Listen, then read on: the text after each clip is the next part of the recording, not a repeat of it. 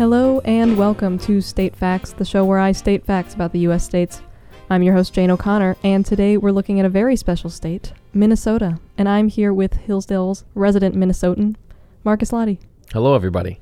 How are you doing, Marcus? Doing wonderful. How are you? I am doing swell. Good. Where in Minnesota are you from? I'm from St. Paul, which is the capital of Minnesota and one of the two twin cities that it's famous for. Do you know what the largest city is, though? Largest city, I'm going to put some money on Minneapolis. What are Minnesota's state nicknames? There are multiple. I know one of them is the North Star State. I'm not aware of any others, but I'd imagine that there are more. The other big one is Land of 10,000 Lakes. I feel ashamed that I forgot that. I just blanked. Although, according to History.com, there are 11,842 lakes. Right. 11,000 lakes that are 10 acres or more. So That's it's actually almost 15,000 lakes if you count smaller lakes but that's a whole nother discussion on what's a lake. I'm guessing 10,000 lakes is just what had the best ring to it. Yeah, 10,000 lakes does have a nice ring to it. Do you know what the state bird is? The loon. Yes, the common loon. One of the most beautiful mating cries I've ever heard. Apparently, when they were choosing the state bird, they were trying to avoid any of the really common ones, like the cardinal Or the turkey or something like that. Although, apparently, Minnesota is known for its turkey production. That's true. This is biased because it was coming from the Minnesota Turkey Association. That'll do it. But they said that Minnesota is responsible for the largest production of turkeys in the U.S., with about 44 to 46 million turkeys raised annually. That's a lot of turkeys. So it would have been a good state bird, but I understand why not. Do you know what the state flower is? Lily. Oh, it's I want to say that there's pink in the title. Yes. I'm blanking. It is Pink slipper? Yes. Pink it slipper? is the pink and white lady's slipper. Lady slipper. Do you know what the state grain is? Probably corn. It's not. It is not actually wild rice. Wild rice. Wild rice soup, a Minnesota staple.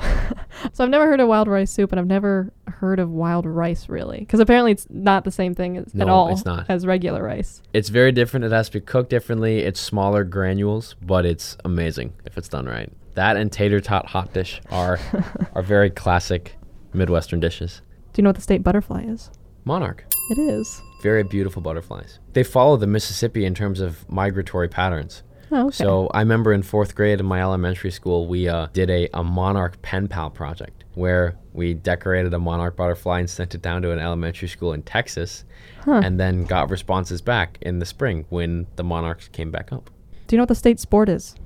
Probably hockey. It is hockey. Big hockey state. True or false? The largest ball of twine. That is absolutely true. Is That is in in Minnesota. Minnesota. Made famous by a Weird Al Yankovic song, the largest ball of twine in Minnesota. That was a bit of a trick question because there are like a bunch of categories for twine. There's the largest ball built by a community, which is actually in Kansas, I believe. There's the heaviest ball of twine. That's in Wisconsin. Only Midwesterners would have very, very specific records like this. Yeah, I think it's funny that all these places built a gigantic ball of twine, and then we're like, I like to think that they were arguing and fighting absolutely. with each other. The Minnesota one is generally referred to as the largest ball of twine in the U.S. It's officially the largest ball of twine built by a single person because a man named Francis A. Johnson rolled this ball of twine all by himself. It's 12 feet in diameter and 17,400 pounds. Located in Darwin, Minnesota. Darwin, Minnesota. They also celebrate Twine Ball Day on the second Saturday of August every year. I did not know that. So Largest Twine Ball Day. Right in time for the Minnesota State Fair. Yeah. Is that a large event? It's huge. It attracts more than the state holds every year. On average, it gets almost 750,000 people a day. Wow. But you can't claim to be the most popular fair on earth. That belongs to the one and only Hillsdale, Michigan. I mean, everybody knows. Have you been before? Yes. Yeah. Minnesota State Fair it's a classic. You have to chart out everything that you're going to get ahead of time food-wise, and you'll almost always run into people you know.